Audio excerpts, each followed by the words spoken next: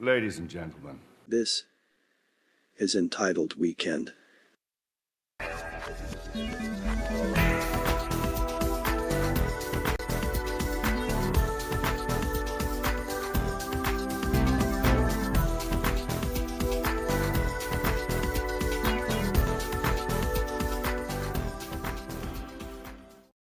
Welcome, ladies and gentlemen, This is entitled Weekend.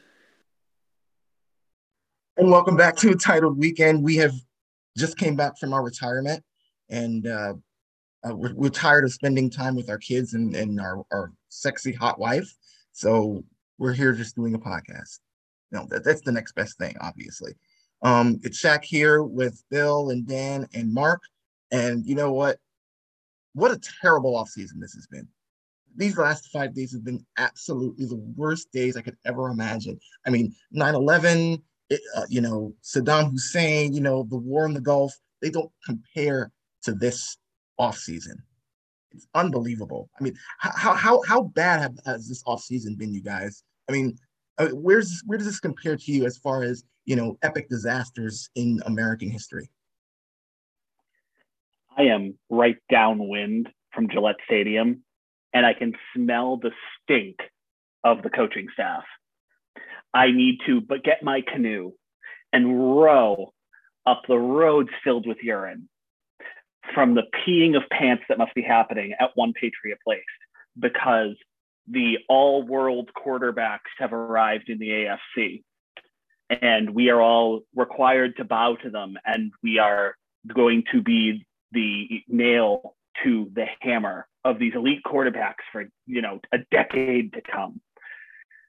It is, akin to an asteroid hitting the earth. Everything is over. Life is miserable, and I might never love again.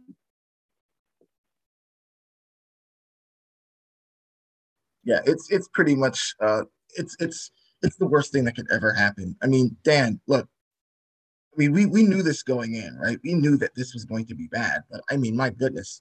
Uh, Seriously though, has there ever been a worst week? I know that, just looking at the reaction on Twitter, I know Twitter is only one social media platform, and I haven't been on the others, and I probably won't. But I know Twitter is a small sample size, but this small sample size, there's a lot of loud voices. And in these loud voices, you have people who are just absolutely adamant that the Patriots have done nothing, even though the contrary is the Patriots have done what they've always done. But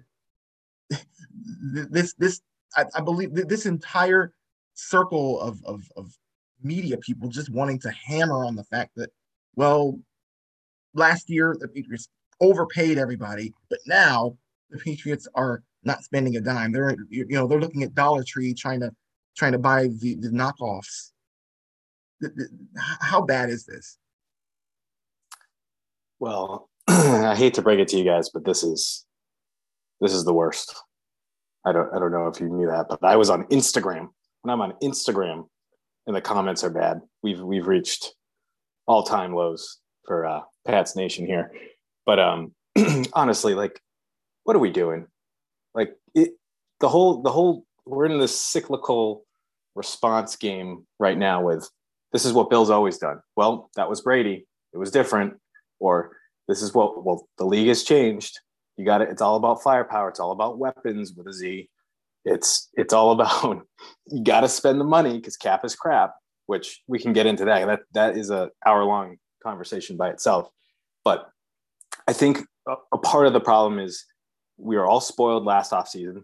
I think we all witnessed a very, as Shaq put it, it was an anomaly. It was atypical. And now it was almost expected for this one to be a big bang, even though we knew going in the cap was much less, considerably less.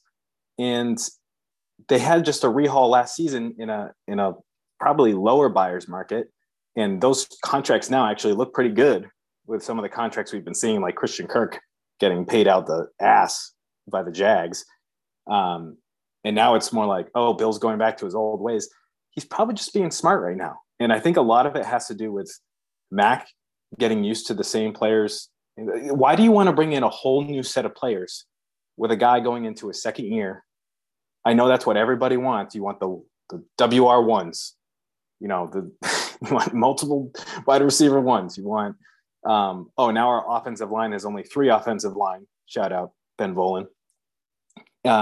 Just all these takes right now. It's March. It is March, and everyone's acting like, basically a child right now, like waiting for his Happy Meal at the drive-thru because you went to a drive-thru and now you have to wait an extra 10 minutes. Just wait. This goes on for a long time. I mean, this is going to go through the draft. There's going to be pieces that could be traded for during the draft. I mean, we could do all the speculation in the world. I have no idea what their plan is, but I do know that they have an inkling of what they're talking about compared to everyone on Twitter that has this opinion that they won't spend a dime. So I could go on and on if Yeah, Pats fan 669 is definitely more qualified to run an organization than Bill Belichick. He of 8 Super Bowls. Mark, you're the newbie here, but I think you're used to the fact of idiots being idiots. And again, Twitter is just the culmination of this, but I'm just really astounded by the apps, and it seems like it's in lockstep. Everyone is saying the exact same thing, and there's only a handful of people, unfortunately, like the 4 of us, like the people who are listening, who actually see what's going on and understand what's been going on. But what do you think? I mean, is this are we really the ones that are stupid, or is it everyone else? I mean, it's worse than ever, especially on Twitter. The takes are worse than ever.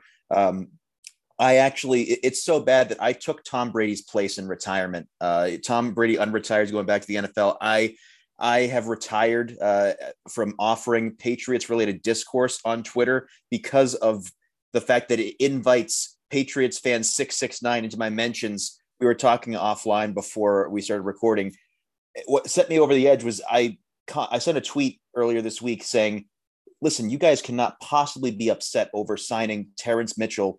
He's a depth cornerback who's cheap. How can you possibly? Who's that? Yeah. And I immediately had someone respond to me going, you cannot possibly think he's a CB1. I was like, can you reread my tweet, please? Can you please read where I said that? I literally said depth. In order for there to be a CB1, there has to be a 2, 3, and a 4. Yeah.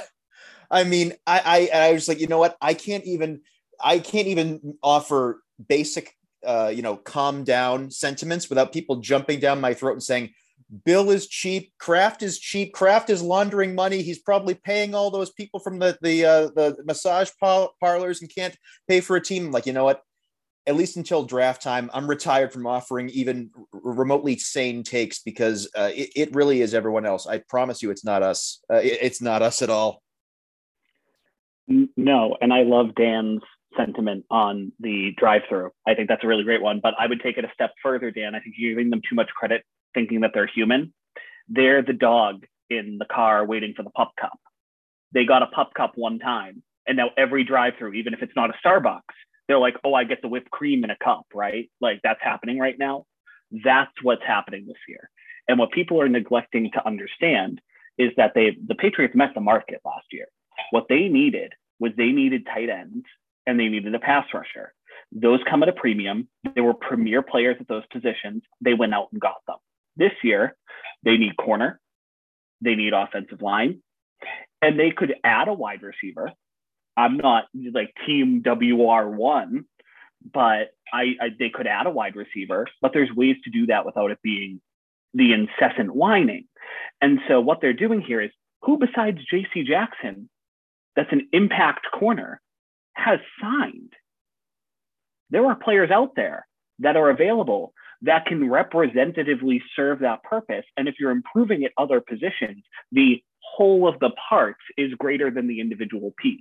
And that's no disrespect to a J.C. Jackson, who deserves every dollar he got going off to LA and going to the Chargers. But we're not in a position where we need to be spending on the premium. They're waiting because they know the prices are going to come down. They're going to find the right pieces at the right time and test out who fits, so that when they have like $50+ million in cap space next year, they can add impact to those players that were the right fits based on what they were able to assess during the season. But again, I'll probably be attacked on Twitter, Mark, as you said, because, that's a logical human take and not, not serving as, the Vienna of, or the Venice rather of, Foxborough on my gondola, floating through piss. And Mark, I wish I had your self-restraint, because even though I'm trying to lay off a little bit, and especially the last week has really sent me over the edge as far as these takes are concerned. I mean, there's always something that happens, whether it's breaking news or something, and then there's always a media who comments on it as an indictment, as if it's an indictment on the Patriots. Like, for example, I mean, I don't know who's worse this week. I mean, we can be here for 2 hours talking about specific tweets, and we'll get to one specific one that happened just in the last couple of hours that had everybody talking. But there was a certain, even when it doesn't have anything to do with the Patriots, like Andrew Callahan tweeting after Davante Adams goes to the Raiders for an unbelievable deal, a lot of money. Josh McDaniels was so sick of the game planning without a number one wide receiver. He traded for the number one wide receiver in the whole league, less than 2 months on the job.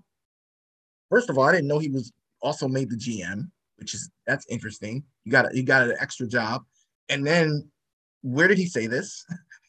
Is this like, this is made up? Because he did not say this out of his mouth physically. I did not hear that. So, I mean, what is it for all the team beat writers in Boston covering the most successful NFL team in the salary cap? Why do they have to be trolls? Why? I mean, the radio idiots, we know that that's what they do. But why are you doing it as a writer? So I have a take on this. And I think my opinion when it comes to the people who cover the team is they don't want to put the work in. They want instant platform. They want, instant gratification. They don't want to do what Mike Reese did, which was, start at a paper, write, a column, work your way to ESPN Boston, become very trusted. It took him a long time to get a platform that, people are, so many people following him on social media, and people rely on him to, provide news and valuable insight. People don't want to have to wait for that. They want to, like, I just got hired by the Boston Herald. Let me put some takes out there, mixed with news, and get a lot of clicks, and drive engagement that way. They don't want to be patient and really just do their job, which is to cover the team. They're just like, well, I need to outtake the other guy. That's honestly what I think it is. Yeah, it's the take sandwich. It's absolutely asinine take here, a little bit of info, and then absolutely asinine take to finish it. It's the take sandwich. So, and then the fans are eager to eat it up because they're already the media knows what they're doing. They already know that the fans feel this way. And so they're going to just give them give the fans what they want, feed their appetite for wanting to be mad at Bill Belichick, for wanting to be mad at Kraft. And, there's a lot of anti-Semitism going out there too, talking about, oh, well, if Bill Belichick doesn't want to spend the money, well, then what's holding him up? It can't be, oh, is it the owner holding him up? So that's a lot of anti-Semitism that I seem to notice around some of these commentaries around the money and what's going on. But also, I feel like they're addicted to the clickbait, and once they get that first whiff of it, like when you smell, like, you remember those when you were a kid, those color markers that smell like blue raspberry and cherry. Once you get a whiff of it, you're like, I don't want to eat this, but it smells good. I got to get some more. It feels like that. Dan, I mean, we can go on and on with all the people who've we don't, the Ben Bowens. I mean, those are the obvious ones. He wears mittens, and eats with them, so we don't have to deal with that. But just these idiots who thrive on fans' agita and fans' wanting to be upset. Yeah, I think Mark actually took one of my thoughts and made it sound so much clearer than I could have. But I had the same feeling watching what went down with Evan today, which was, other guys that have an opinion on the Patriots and on what they're doing and inject that into their quote unquote journalism or whatever you call it. Some of those guys have done it for so long that it's sort of like, yeah, they earned that a little bit. They can have an opinion because they've seen it for so long. That's fair. But for somebody so young and trying to come up in the industry, I just find it so disrespectful. I mean, not that we have to, I'm not one of these people that, I heard a lot of like, oh, you just like to suck Bill's dick all the time. It's like, I love Bill. I love shirtless pics of Bill Belichick if I see them, but I'm First just trap, saying, baby. yeah, just give him a little bit of the benefit of the doubt. I mean, if we're going to talk about that, like I've heard a lot of people today say, give Evan the benefit of the doubt, and we can get into the full thing. What has he done to earn that? What has he done exactly in his career what to has earn he a benefit done? of the doubt? I don't even know what CLNS is. I thought that was like a syndrome. It doesn't even. I don't know what it is. And yeah, it's some media. I know LONS. That was an old school rap group from Busta Rhymes, but that's all I know about it. And I've seen some other folks that are from that media group, and they're actually nice people. So I don't know if this is more like he grew a following to the point where he felt like he could get away with saying this stuff, and it finally all started catching up with him. But there's guys like Bolin, who we've talked about a million times with Bolin, is he doesn't block you, he mutes you because he knows the engagement is the only thing he has, even if it's garbage. He knows that he gets clicks, he gets some kind of interaction. And then there's just different levels of shitty, I guess you could, like, it's not like, unless it's Mike Reese, who's sort of like the gold standard. And then I'd say after that, you got like guys like Jeff Howe. And then from there, there's this huge, like 500-foot gap. And then it gets to guys like Mark Daniels, who I'll give a little bit. Like, I think he's somewhat okay sometimes. But then after that, we're in the bowels of a fucking hippopotamus after that. Like, it's bad. It's just gross. And I think this offseason was what they were all waiting for. Like, just to see how how happy they get, like dancing on quote unquote graves, which what grave are we dancing on right now? This, I've heard so many times, this is the end of the Patriots. This is it. And now people are saying this offseason they're so far in the totem pole. They're so far behind in the pack at the AFC. There's no recovering from this. It's like, how many times have we heard this? And yes, there was Brady before, but you've given Belichick and his group literally less than 2 seasons to make a judgment on if he can do this. And he's already went to the playoffs last year. And people said that was just a playoff appearance. He didn't even win one. Do you know how many franchises are still waiting for that? Like, it's insane. And I think a lot of people, and I want to, what Mark brought up too, which is a great point, is, also the fans of these people, like Evans followers and stuff like that, where I think there's 2 different categories there of these fans, which is folks who like live and die by every word they say. And I think there's an even dumber version of that is its own species, which is people who literally just read headlines and they're just playing this game of telephone through everything that they've read or heard and everything like that. And they kind of process it into this really mushy, like they can't even, basically speak about what they've heard and see. They just kind of pick up little pieces and things and then take that as truth. And the same thing goes with everything in our country, politics, COVID, like we could go on and on. Like, people like to take little nuggets of information without looking at the sources, without looking if they even have a source, Evan, without looking at, both sides of it and forming their own opinion. It doesn't happen as much. And I think that's where we are. Like, I hate to talk about ourselves and, gloat, but I think we do a good job of, we're a little biased. Come on, let's be honest. We're a little biased here. Everyone's biased though. So yeah. You're always going to have a bias, but I think there's almost like anti-media to a fault. And I think there's also pro-media to a fault. And you have to go somewhere in the middle and form your own opinion. And I think that's where a lot of the more normal fans lie is they don't take anyone's one word as a gold standard. But if you've done years of accurate reporting like Mike Reiss has, you've earned that. You've earned that. And there's been very few, I can't even think off the top of my head where he's been wrong.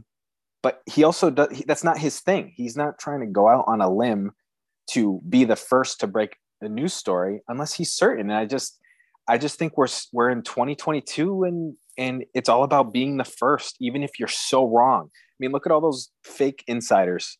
I mean, where do people and there's people that like that and take that as gospel. So we're so far, this is like the deep web where we're just like, we're so far into it. And there's so much shit that's like wrong that how do we get out of this? And the truth is we can't, because there's always going to be dumb, shitty people in every fan base, in every group, whatever demographic, whatever. And in our case, our geographic location, even fans outside, there's always going to be dumb, shitty people. And that's just the way you look at it. I don't fault some of these people. I think they're just too dumb. And some of these people I just think are just fucking assholes. And I think we get a bunch of these people who are Bucks fans that are coming back to make comments on moves. It's like, where do you get off? Get the fuck out of here. Go back to trashy strip club Central America. Like, I don't give a shit about your opinion anymore. You left. So it's just a big cesspool right now. Yeah. And I think you hit on a lot of the key points to it all, Dan, and what the difference is right now, and the difference between sort of like having faith in Belichick crafting a roster versus having faith in the hot media darling of the day, or the Spike Kings of the world, or what have you. And what it comes down to is people who are really going to say, I trust Belichick more than I trust any of the shit out here, are the people that are saying, I trust 20 plus years of success over some busted source that you've dragged out of the woodwork. And it's not to say that sometimes they're not going to be right, but it's to say more often than not, Bill Belichick is going to be in the right. It's to say that more often than not, the scoreboard, we're already way ahead if we've been following Belichick for 20 years, because he's been chalking up dubs again and again and again in the personnel department, in decision-making, coaching choices, etc., to the point where you famously know his mistakes. And that's what people misunderstand when they're like, oh, look at this draft. This draft was terrible. Yeah, okay, fair. He had a bad draft in 2014 or 15, whatever. Fair. Or he had like two drafts that weren't super strong back to back. And it's like, you realize he's been doing this for 20 years, right? So if he's missed on even 4 or 5 drafts over 20 years, he has a 75% success rate on drafting. That's unheard of in a 20-year span. Most teams do not have that. And if you look at any team's 20-year span, you're going to see some sewage in there. That's just the nature of the game. So he's, time and again, he's proven to people that they should have the faith in him. And it's absurd that people are trying to equate, oh, well, you said, you're sucking Bill's dick, whatever. Like, I'm going to trust the guy who has been on the winning side more often than not over the people that are trying to dispute his model. And eventually there will be times where Bill is wrong. And eventually he will, put together a team, or he'll retire, and he'll put together teams that aren't super strong. And when that happens, people are going to take a victory lap like they predicted it, when they've been predicting it 20 different times, 20 different ways, for 20 different reasons. And they're going to ask you to ignore the 95% of the time they were wrong to celebrate the 5% they were right. And most people will follow that because that's what's going to get clicks on Twitter. And that's the most upsetting part of the whole thing, is that we are now in a model where we have been so spoiled by the success on the field that we are looking for holes in everything that was good. We're looking to bastardize what has happened, the success we've had over the past 20 years, by saying, oh, well, you know what? We haven't enjoyed a big free agency. We deserve a couple of those in a row. Or, oh, we haven't, this is a rebuild. That's a really exciting thing. And it is. But we're saying a rebuild is exciting, for a year or two, until we should go back to winning 3 back-to-back Super Bowl championships, or, winning 3 out of 4. Because if we're not doing that, then we suck. And that's just, it's the entitled town Entitled Weekend, Entitled Podcast Network setup here. It's the whole reason that this exists, is that we have the most entitled, spoiled fan base. And there are amazing fans of the Patriots, and I love a lot of the fans. And there are the cesspool fans who any ounce of resistance are just, get out the high-rise jeans, you're doomed. Everything is over. The sky is falling. Chicken Little chicken shit. It's irritating as hell. And it makes some of, it's the Patino entrance from Entitled Town. It makes the best sports city in the world lousy. And you said something that someone brought up today that I couldn't even believe they said, which was, it's not fair that Bill is not doing this for the fans. Like he's not, to your point, it's a disservice to the fans because he's not making splashes. He owes you nothing. He owes you to win games. One has nothing to do with the other. Yes, sometimes it does help, but his job is to win football games. It's not to impress you with some signings that you put on your wet dream Madden wish list. Like it has nothing to do with, he doesn't have to give you shit. And this is where it comes down to respect, is like, and back to entitled. I thought we were all entitled because of winning. Now we're entitled because we need big name, heard of him signings. Don't get me wrong. I love a great big signing, just like everybody else that makes a big splash, and we all can, be a Randy from South Park creaming our pants all over the room. But it has nothing to do. It's not a one-to-one equation where it says, if you sign this many people, look at last year. We made the playoffs. Great. You didn't win the Super Bowl because you had a big offseason. It doesn't always work that way. And then I hear, the cap is crap stuff, and people don't understand what kicking the can down the road does. Well, the Saints do it all the time. What have the Saints done in 12 years? What are we doing? Oh, you want to just keep showing up to the playoffs like every other year, but you're not actually winning a championship? Sure. If you want that, go, by all means, go to New Orleans and and be a fan there. I don't give a shit. Like this is all like, and back to disinformation and the cesspool. Just people just want to believe that. Why aren't the Patriots realizing that the cap is crap and we could just win a championship if we just give everybody all the money? It's absurd. Like, do you stop for a second to realize what you're saying? No, probably not. Like, you're probably eating paint chips too, but whatever. Yeah, you guys have made some fantastic points, and you've summed up a lot of what I was thinking. The only thing that I'll add is, I'll admit full on I'm biased, but there's different types of biases that I think people don't realize. There is blind laundry bias. And I have a friend of mine, I won't name him for anonymity's sake, but he's a massive Sacramento Kings fan, which means he has experienced no joy in his entire life. And my friend, he will defend to the death every single move that the Sacramento Kings make. And they, again, have not made the playoffs in like 15 years. Like he defends everything. You guys don't know what you're talking about, blah, blah, blah. Yeah, that is blind laundry bias where you are not thinking with logic.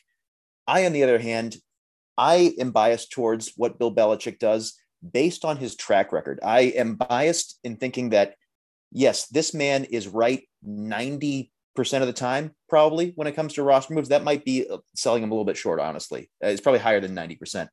He is the greatest roster builder and coach and talent evaluator in the history of the National Football League. And when he decides to let someone walk, in the case of JC Jackson, he's usually right. Doesn't mean the guy's a bad player, but he's right to let him go because of what he's looking to build for his team. So yeah, I am biased because the man is right. He's at worst an A-, most likely an A in terms of how many times he is correct. So I cannot stand when fans just get on him constantly, who, again, when he became the head coach of the New England Patriots, they may have been in diapers. So the man knows more about football, has forgotten more about football, I'm sorry, than they will ever know. And it bothered me to no end.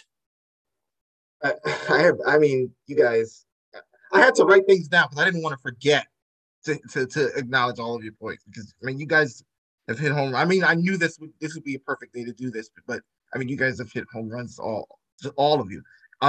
First of all, Dan, the point that you made about people not reading articles, and the lizard, who we'll get to in a moment, and then I want to move to the actual moves that the Patriots have made and what they mean and what they entail. But I want to get to the lizard and what the article that he wrote, or article that he wrote on CLNS, whatever, about, oh well, it was something to the effect of, and I'm paraphrasing, oh, the Patriots may not have done what you wanted, but blah blah blah blah blah, and all of the the quote tweets are absolute AIDS, talking about, oh, I knew Belichick wouldn't do this, I knew it, he's this and he's that. Yeah, did you? It's like, what indication has he given you to even assume this? What has there been to say that, oh well, he's like you said, he's not doing what is necessary for the team?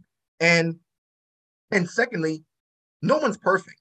Humans aren't perfect. We all make mistakes, and so for people to assume that well, Belichick is supposed to hit on every single thing on every single team all the time. I mean, you might as well might as well. You know what I like to do a lot is I like to listen to. I don't listen to Boston sports radio, because that's cancer on your ears.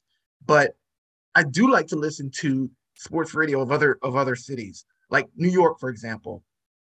If you listen to WFAN, and especially the old clips from Joe and Evan, Joe Benigno and Evan Roberts, they live in total agony over the Jets. I mean, every single thing is terrible, and it's true because they're right. The Jets have been, which is fair. Terrible. Which is fair.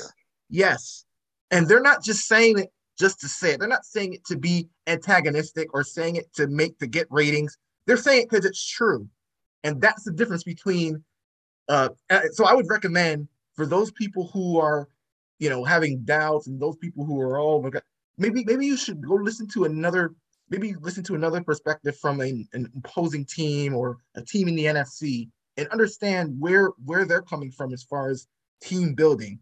And then for the people who say, oh well, no, like you said, Dan, oh, Belichick has to prove himself. Oh, Belichick he must win a Super Bowl without Brady. Or what? What happens if he doesn't? I don't ever get an answer to that question, as if his accomplishments magically disappear if he retires without winning a Super Bowl without Brady. As if nothing he's done has counted for anything. That's not going to happen. His 8 rings that he has on, they stay on his finger. Nothing you say or nothing you do will affect his success. That's already been written. So that's number one on that.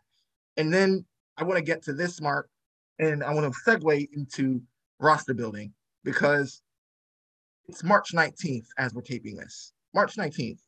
So that's a few days into free agency. The team isn't finished. This isn't the final product, ladies and gentlemen. I mean, again, I know I'm preaching to the choir here, but this isn't like, well, these are the people who are on the depth chart right now on Patriots.com are not the people who are going to be starting come September 7th or 8th or whenever the first game is. And that's the same for every team. And so I want to get to the what the Patriots have done in this offseason and how it relates to roster building and what we might think the Patriots are going to attempt to do as draft season, SZN, not season, commences. And so just to recap what the Patriots have done, they've re-signed Devin McCourty, James White, Jawan Bentley, Matthew Slater, Nick Folk, Brian Hoyer, James Ferentz, and Terrence Mitchell, and Ty Montgomery. Those are the people who are coming in. And a lot of those are they're mostly keeping it in-house. They're keeping it with the guys the veterans who they know are either leaders or they know that will contribute in a major way in one or particular part of the franchise. Now, Chase Winovich was traded to the Browns in exchange for Mack Wilson, and that was the most horrific thing ever. And Then the people who left, obviously J.C. Jackson, Ted Karras, Gunnar Olszewski, Brandon Bolden, Jakob Johnson, which by the way, that was the worst one of them all, apparently, because a fullback is, apparently Jakob Johnson was Lorenzo Neal in his prime, and then Shaq Mason, which I mean, the Tobin was flooding with people after that one. So uh, let's go around the table here. All those moves, what is are you guys kind of falling in line with me, or are you seeing it differently as far as what I believe the Patriots are trying to do, which is build from within, keep guys who are leaders as so that they can lead Mac into at least producing well and at least getting a little bit more self-confidence in him, because I think a lot of that was probably taken in that playoff game.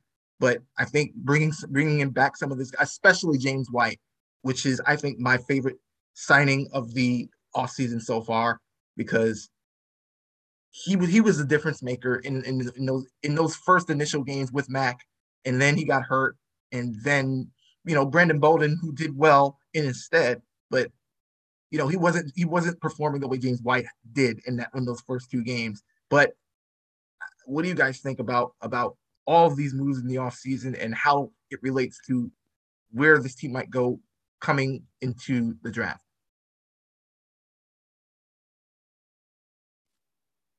I'll go. Well, honestly, I think, they're playing Moneyball, which is fine by me. I'm totally fine with playing Moneyball, but I don't think it's just that. I think they're just being very smart and methodical about how they decide who to add to the team. Like I was saying before, I don't think people realize how many new people were on the team last year. And it's notorious and well known that a lot of players take 2 years to get accustomed to the system, whether it's offensively or defensively.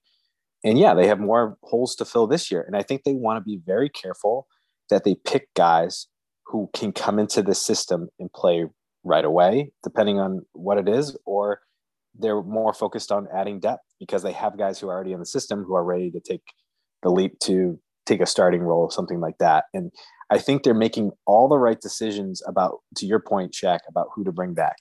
And there's nothing wrong with being careful and smart. If anything, they're one of the few teams actually doing that versus going out, giving up all their picks, or going out and giving a 6-year contract worth over $100 million to a guy who's 33 years old.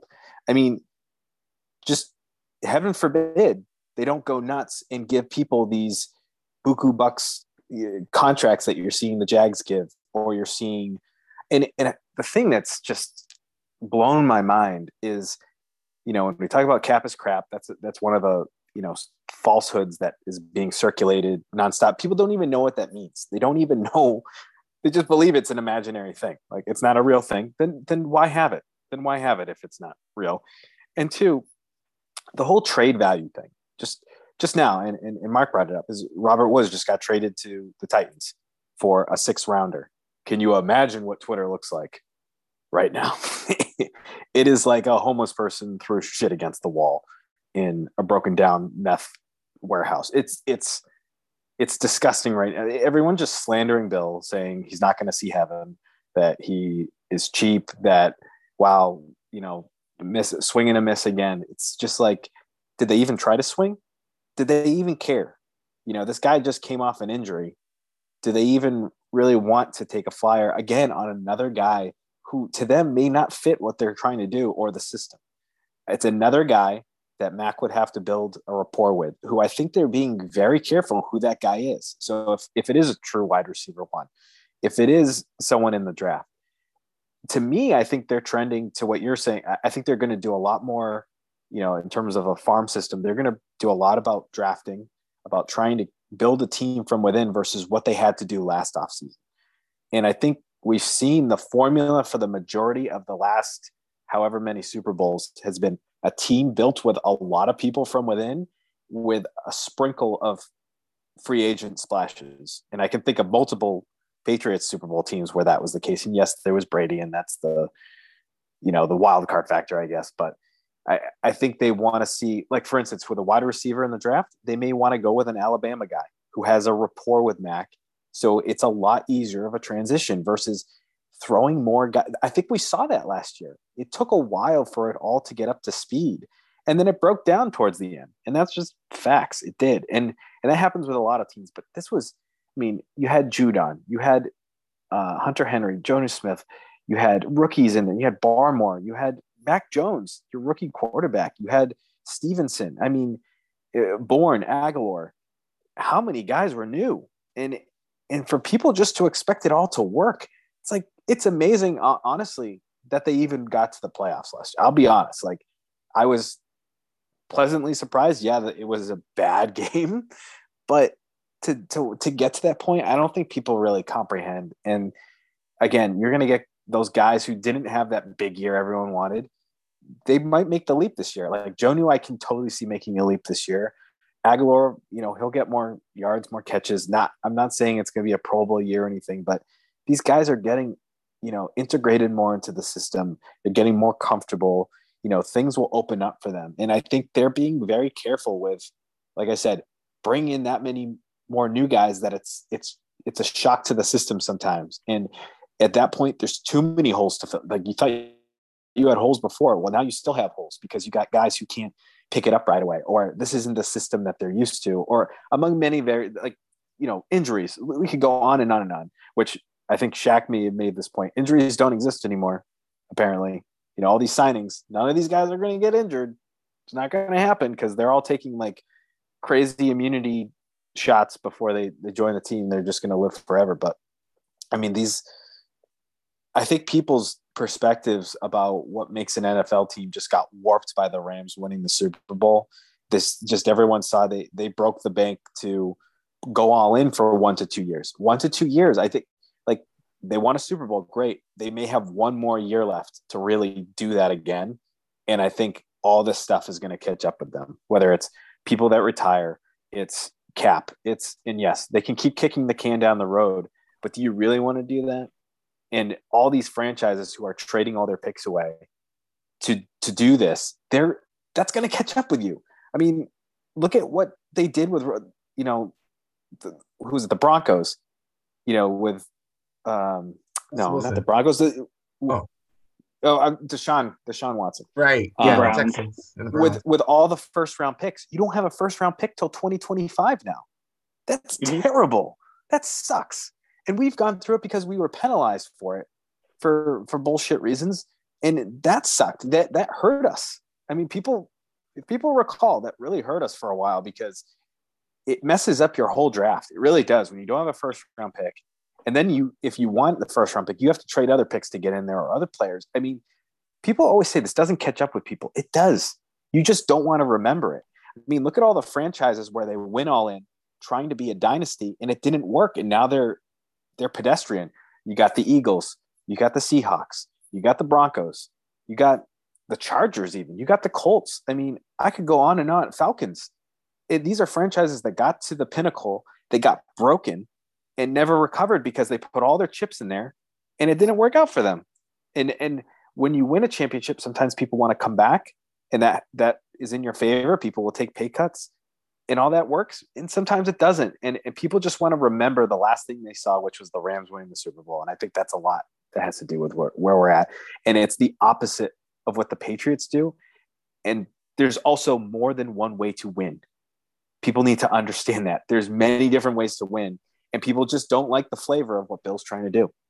Wait, Bill, apparently it's not the Rams game that's the turning point. It's the Buffalo-Kansas City game that apparently now it was the turning point to every owner in the league saying, wow, I got to get a quarterback. Because the owners, they weren't trying to get quarterbacks before this game. It wasn't that Aaron Donald had the game-winning play in this year's Super Bowl. It was the Buffalo-Kansas City game that has changed dramatically the face of the NFL. Yes, because often games change the face of the NFL that do not determine the Super Bowl matchup, Super Bowl winner. Neither of those came from that game, but they redefined what winning looks like in the NFL when they didn't make the Super Bowl. It's what it really comes down to. And, at this point, it's like we should have merch with it because I say it almost every other podcast. When the rest of the league zigs, Belichick zags. It's what he does, because that's how you stay ahead of the curve, because the game ebbs and flows. The game does change. But here's the thing. When you've got 10, when you've got 9, 10 teams that you're saying have these all globe, all championship quarterbacks, something is going to differentiate those teams. And in most cases, it ain't going to be the quarterback. And so they're going to need teams. And that's why you're seeing this arms race in the AFC West, because I think that to be fair to those teams in the AFC West, they're going all in, but they're going all in all at the same time. And that I don't quite understand. But they are all going all in, and they're realizing that they're trying to one-up one another. And they continue to do that. So I give them almost a modicum of credit for choosing that model. And I don't blame the teams that are going all in right now. The Bills should be signing Von Miller to a large deal to try to get over the hump. The Chiefs should be trying to reload and extend and defer and move cap. The teams that I think are really dumb about this are teams like the Saints that are going in and moving cap money to try to fit Watson and deferring more to future years. If they're smart at this point, what they should do is not sign any more key free agents, go into a rebuild and use the 25 million or whatever they freed up in cap space, roll it over to take care of all the deferred money that they have in next season and have a reasonable reset to their salary cap. What the Patriots are looking to do right now is they've got a year 2 quarterback. They want to see who on the roster engages well with them. They want to see who develops on the defense. They want to see how the development is going so they can identify the people that become part of the long-term plan and who is going to be, either a trade asset, somebody to let walk, etc. And part of the way you do that is by bringing back key players like McCourty and Slater and White to show the right way to do things, that Patriot way, and continue to show that and instill that in players and see who picks it up and who doesn't. And that's how you help make that determination. I'm going to go very John Madden. What the Patriots are doing with this offseason is they're setting the Thanksgiving table. They're hosting Thanksgiving, and they're making sure that they're inviting the core family members over early to help set up, to set the table, to talk, to do breakfast. We all know how that goes. Watch the parade in the morning. That's who they're inviting in early, so that they can help set the table for the guests, the newcomers to this Thanksgiving dinner. And they're going to invite those people into their home and show them a good time and see who integrates. And then it's who gets an invitation next year, who comes next Thanksgiving, and who do we not have a seat at the table for. That's what they're doing with this offseason. Last year, us making the playoffs was the worst thing that could have happened with the shoe pissers, because now that's an expectation that we made the playoffs. So we're going to be better next year. We're going to be divisional round or beyond. And they can't fathom that we're not building in the same way that a team with a 30-plus-year-old quarterback or who has traded a bunch of assets or, is in that all-in mode. We're not operating that way. We're going to operate that way probably a little bit more year 4, year 5 of Mac's rookie deal, where we're going to put a little bit more towards seeing what, building a really core team around him to make sure that he's the right fit, to make sure that the team feels good, and they might hit home runs and not need to do that. And awesome if they don't, but that's when you're going to see us be more aggressive in that world. We're not going to be aggressive in year 2, because really what this year is about is developing Mac, developing the rapport with the receivers. And I put it out on Twitter. Something like 2 of our receivers had 20 some odd % of Mac's total yardage each. The two teams that had quarterbacks that threw over 5,000 yards, they each had 2 receivers that went over 1,000, roughly the same percentage of the total yardage that the quarterback threw for went to those receivers. So Jacoby Myers and Kendrick Bourne operated in a similar way to a Williams-Keenan-Allen combo last season in terms of the volume. Now, am I saying they're Williams and Allen? No. But am I saying that do we need a large leap to have a really high-functioning offense? No. So let's not try to reinvent the wheel here. Let's just invite some people over this Thanksgiving and see if they get on the invite list for next year. For 2023. I think that's the goal. And if you can get a good team together, make a deep run, fantastic. They're going to put a competitive roster out there. They're not going to be 4-13. They're going to be competing for a playoff spot. even without injuries. And then as injuries occur to all teams in the NFL, because they do, unless you're Ray Lewis using deer antler spray, then you're dealing with a roster that changes over time. And the favorite for who's going to sort of slate into, division winners and, wild card spots and who's favored over who changes with those injuries. I just got a lot hungrier with that analogy. I don't know about the rest of you guys. That was my goal with John Madden. Wait, I'll bring the turducken. You don't want to eat deer antler spray, do you, Mark? No. Okay. Not the deer antler spray, just the Thanksgiving dinner. Okay. That's a good. I should specify. I'm in line with everybody else here. I'm not surprised by the moves that they made. Did I specifically see a Shaq Mason trade coming? No, not the exact trade. But am I used to seeing Bill Belichick trade a player before we think that he's going to be leaving the roster? Yes, we're very used to seeing that. And what I'm seeing already is, again, complaints from Patriots fans saying, well, all they had to do was make a simple conversion with Judon's salary, and they would have cleared $6 million in cap space. They could have kept Shaq. And, first of all, shout out to Miguel Patchcap for always having that information handy so that people can see that, what the Patriots can do to create cap space. But it's kind of a double-edged sword, because then everyone's saying, well, listen, all you have to do are these three things, like they're cap experts.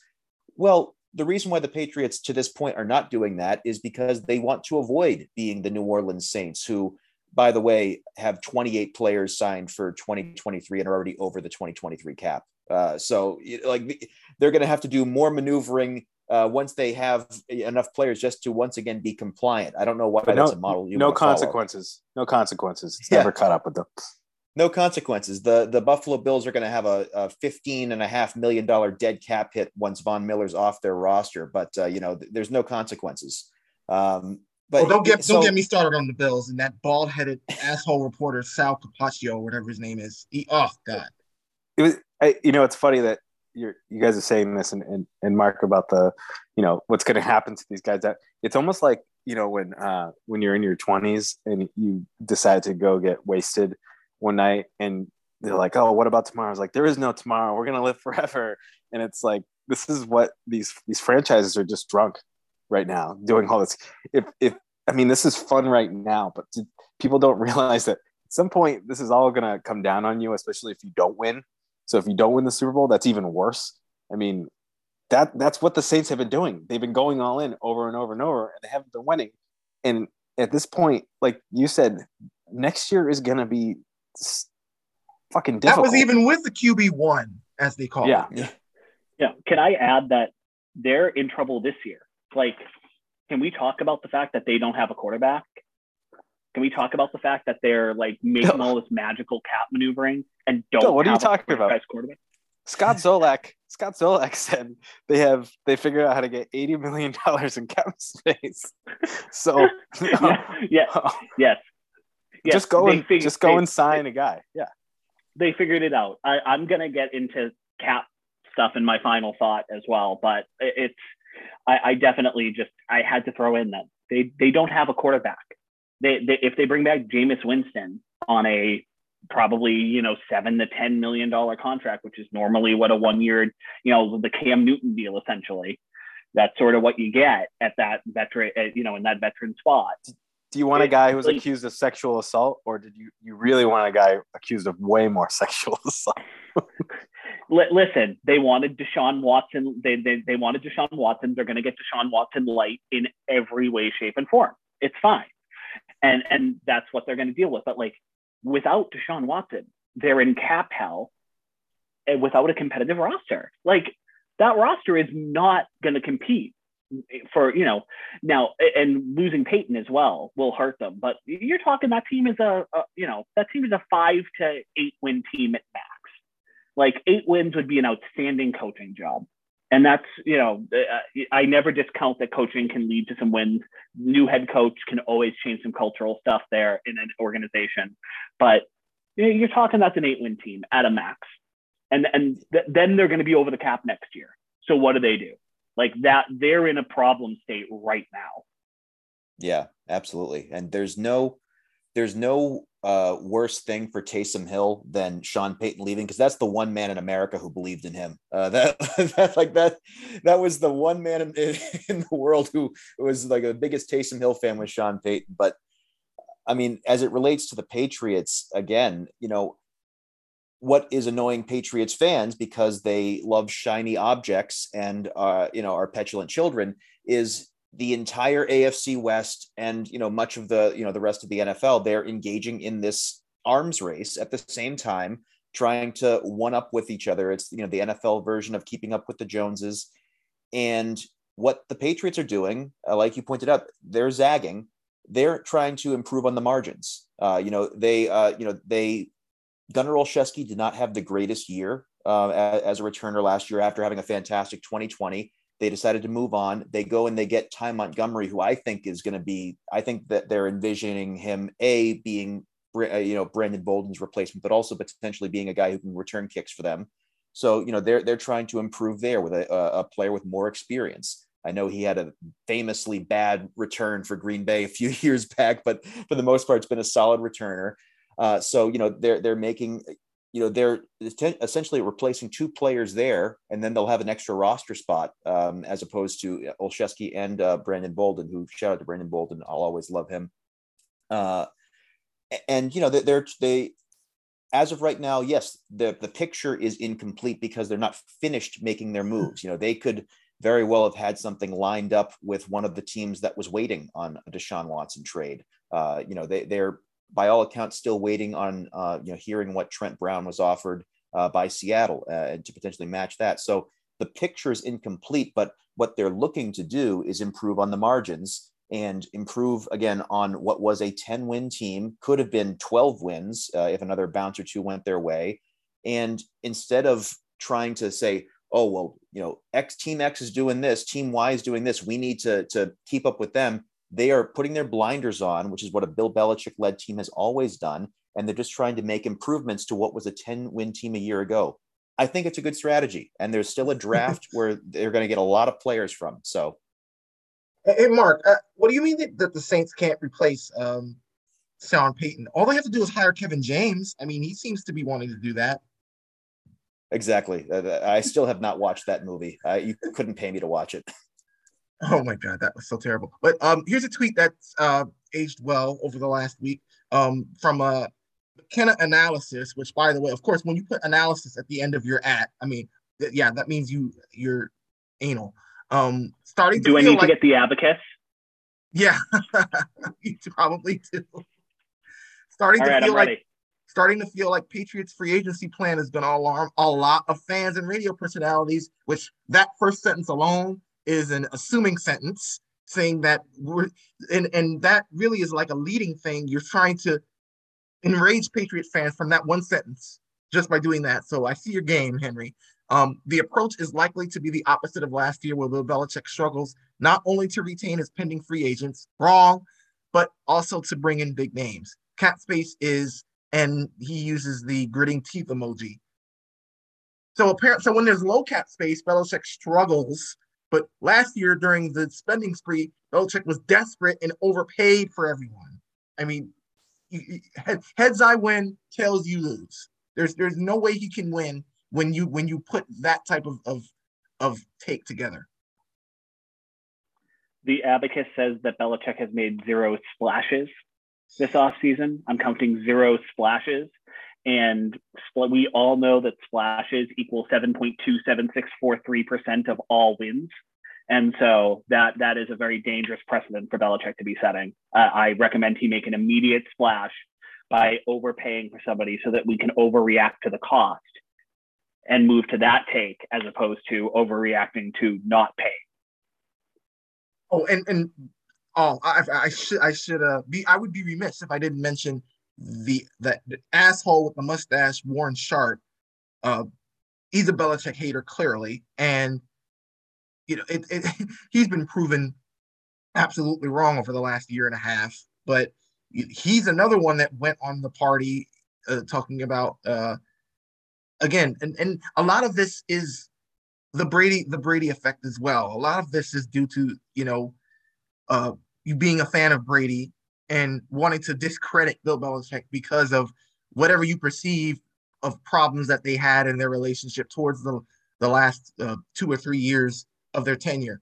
But his account is the worst because the people who claim to be smarter than what they are, but they're just like the rest of the hot takers that are, plain old fans, but they just have large followings. And by the way, Warren, you're not an athlete, even though you claim to be on your website. You're not an athlete. You're not pre-Olympic or whatever he called himself on the website. You're not any of that. So stop lying to people. Yeah, that guy, Warren Sharp, he hit whatever analytical program his company's developed. Basically, he tries to offer consulting services to all 32 teams, and he's actually made light of this at one point. I forget what podcast I listened to that he was on, where he was insufferable. He will actually be pretty obvious in how he criticizes a team that does not use his services. So that's definitely, we were talking about biases. That's the third type of bias, is Warren Sharp bias, because if you don't use his service that is infallible, he thinks that everything you do is shit. Yeah. So I want to get to this story, which broke a few hours ago, just before we discussed about this. And again, one of these back to the bloggers, who seem to have the fan base hypnotized that they know more than Bill Belichick. And I'm talking about Evan Lazar. I played the lizard sound effects for the cold open because it's just, he has an effect. Like his account is blown up over the last couple of years, and I'm not sure why, but I really believe that fans have gotten, they've talked themselves into him being this expert on film, and these film analysis people who, again, they big up themselves as knowing everything, but they really are just liars. So the tweet that really just started it all was, and this wound up being deleted, was, let me see if I can get the screenshot. Or does anyone here have the screenshot? Because I may not have it. But, oh, I do have it. I'm an idiot. The Patriots had some discussions with Cordarrelle Patterson about a reunion, per a league source. But stop me if you've heard this before. They wouldn't compete with the money Patterson got from the Falcons. So it's just a lot of conjecture. It's a lot, and it's again, it's the sandwich. It's pressing between a league source. So he's deferring it to someone else, and obviously he won't or can't say who that is. But it's these interest tweets that a lot of these mediates have been putting out there. And again, these tweets mean nothing because every team has interest in players. Every team, at least the good teams, do their due diligence to look at all the free agents and look at all available players. So that's nothing new. But almost immediately, Cordarrelle Patterson himself tweets out that, basically saying, F the money. Atlanta was where I wanted to be in the first place. So that takes a complete dump on Lazar's tweet. But of course, you have the idiots who are saying, "Oh well, no, it doesn't. It doesn't prove it. It doesn't prove that. It only proves that it proves him right." Well, then Patterson again tweets out a comment under Evan Lazar's tweet, under the initial tweet, saying that they didn't. And now there are people who are saying, "Oh, well, Cordarrelle Patterson is saying that the Patriots didn't call." Well, first of all, how do you know that? You're not assuming that. And then secondly, Patterson is just saying that what I believe he's saying is that no, they didn't. It wasn't about the money, which is what he said in his first tweet. It was about him wanting to be an Atlanta Falcon. So the Patriots having this discussion, and then Lazar he doesn't double down. He apologizes, and then he says, "Well, the interest was minimal." Well, minimal.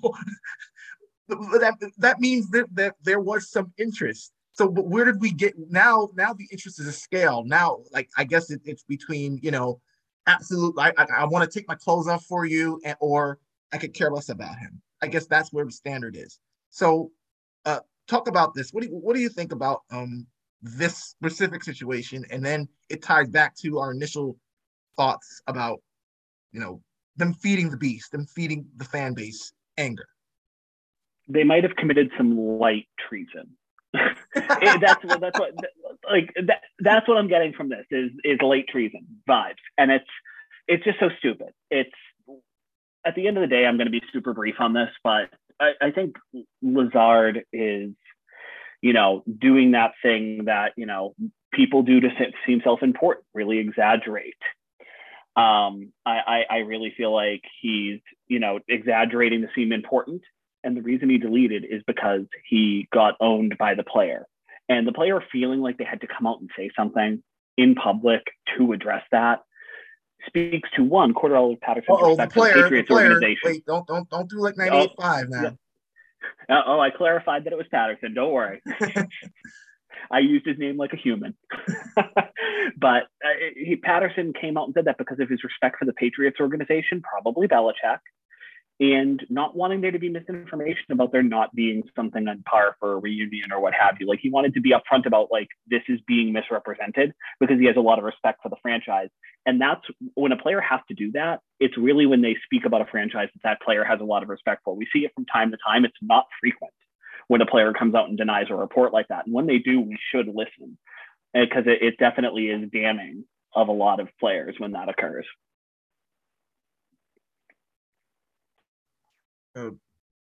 Mark, how about you? What do you think about all this that went down this afternoon? Cordarrelle Patterson spent 1 year here, but he continues to find ways to make me love him. I absolutely love this dunk on Evan Lazar, and I wish more players would do this. I think that it would really discourage the media from trying to plant all these hot takes for clicks, knowing that someone might call them out on it. They don't have to. Obviously, they know where the truth lies. So why lion doesn't concern himself with the opinions of sheep. So he didn't have to do this, but I love that he did. And Lazar is one of these guys who he seems like he was one of those guys who was just doing a lot of like film breakdown on Twitter, where he would pretend that he knew what he was talking about. He would purchase like the all 22, and he'd be like, yeah, this is a great route here. It undercuts the safety, like trying to sound smart, using buzzwords like the receiver's gaining separation. And then you have like the people who will just he swivels his hips.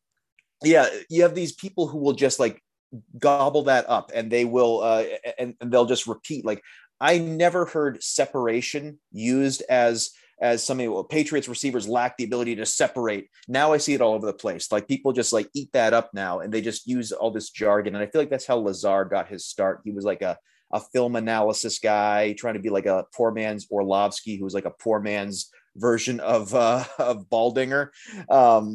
And he's gotten, like we were talking about earlier, one of these guys just wants to build a base, and he twists in his little hot take along with him. Stop me if you heard this before. Patriots weren't going to spend the money. Like, just report what you have allegedly heard. And in this case, you didn't hear you either heard something that was very wrong, or you didn't hear anything and you made it up. But why don't you just report the news and move on? You will have far more respect in the long run if you just report what you're hearing.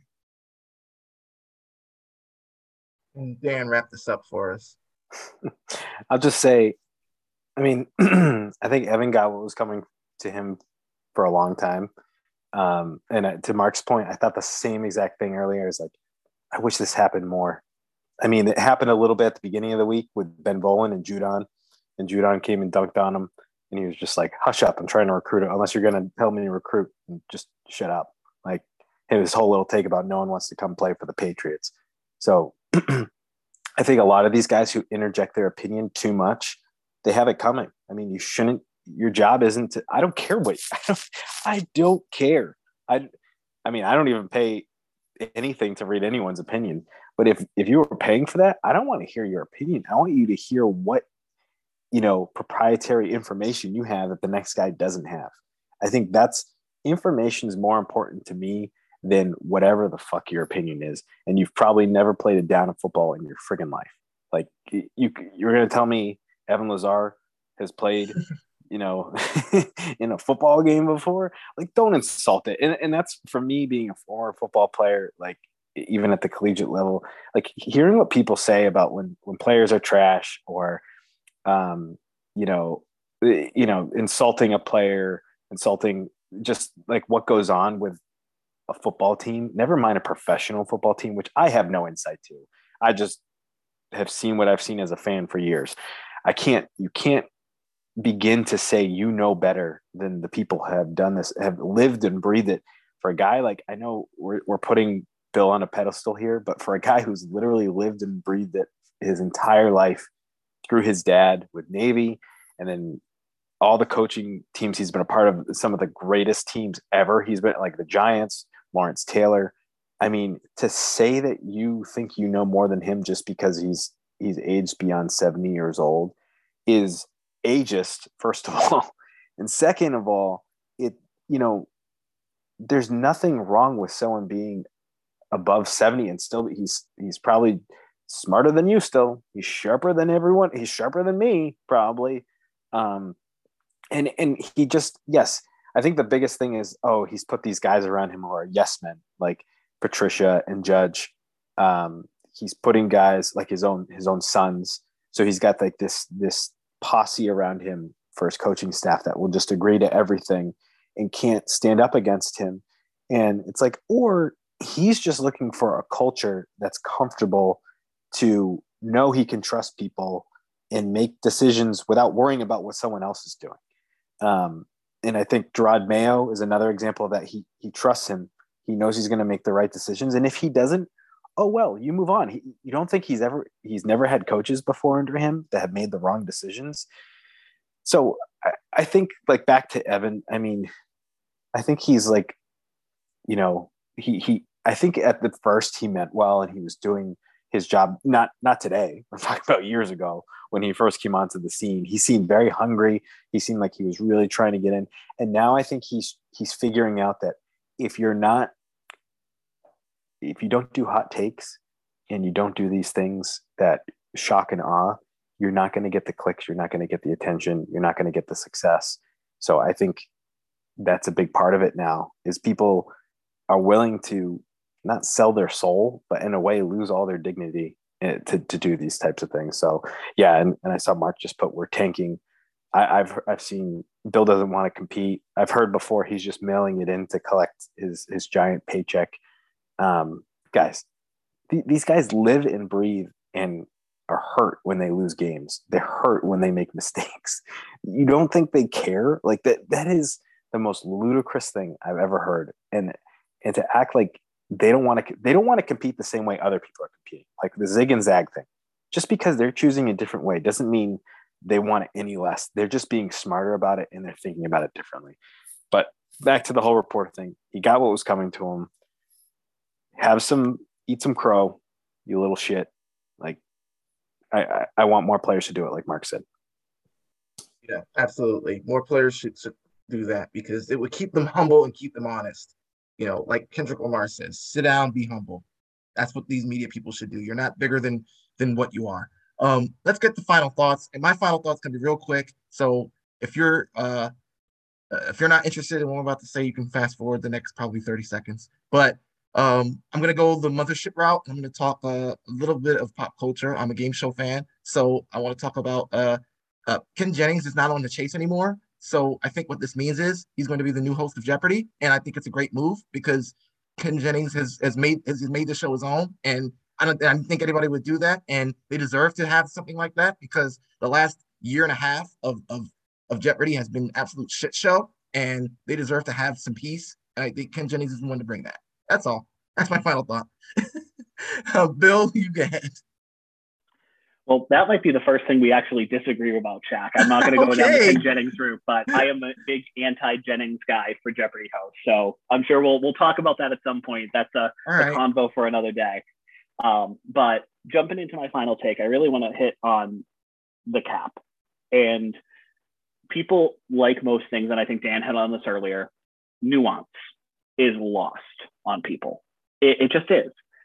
There's cap is crap. And if you don't believe cap is crap, then you believe that everyone is hamstrung every single year. And that's not what the cap is. That it is, if it was a hard cap, it was more like the NHL cap outside of the Tampa Bay Lightning, hiding injured players. That's a more firm cap.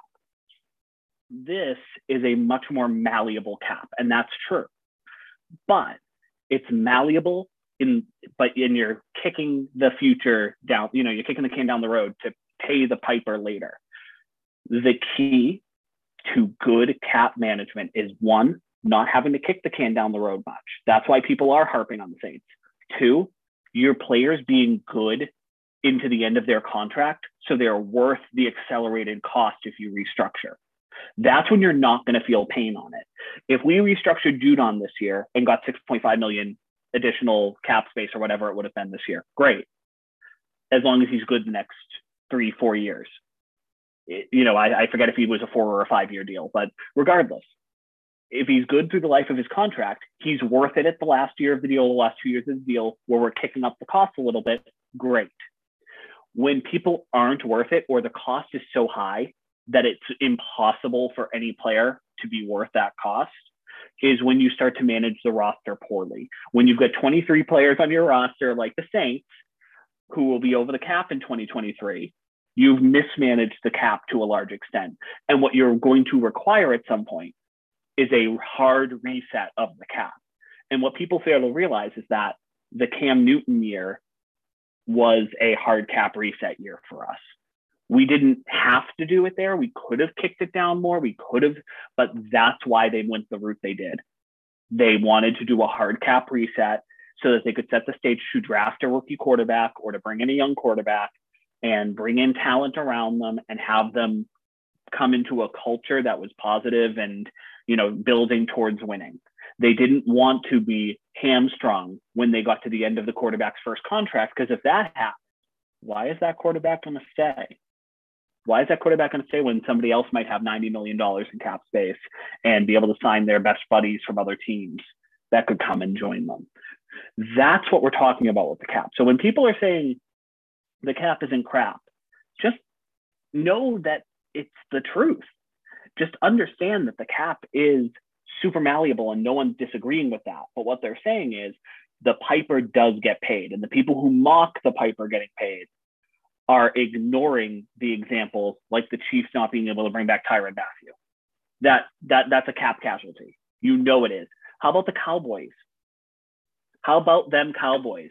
Amari Cooper is a Brown, and very possibly Deshaun Watson is now a Brown because the Cowboys couldn't afford Amari Cooper.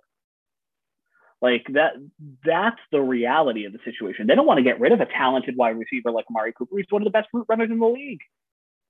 But they had to because of the cap. They had to because they had hamstrung themselves into a position where they could not make it as malleable as they needed to that year.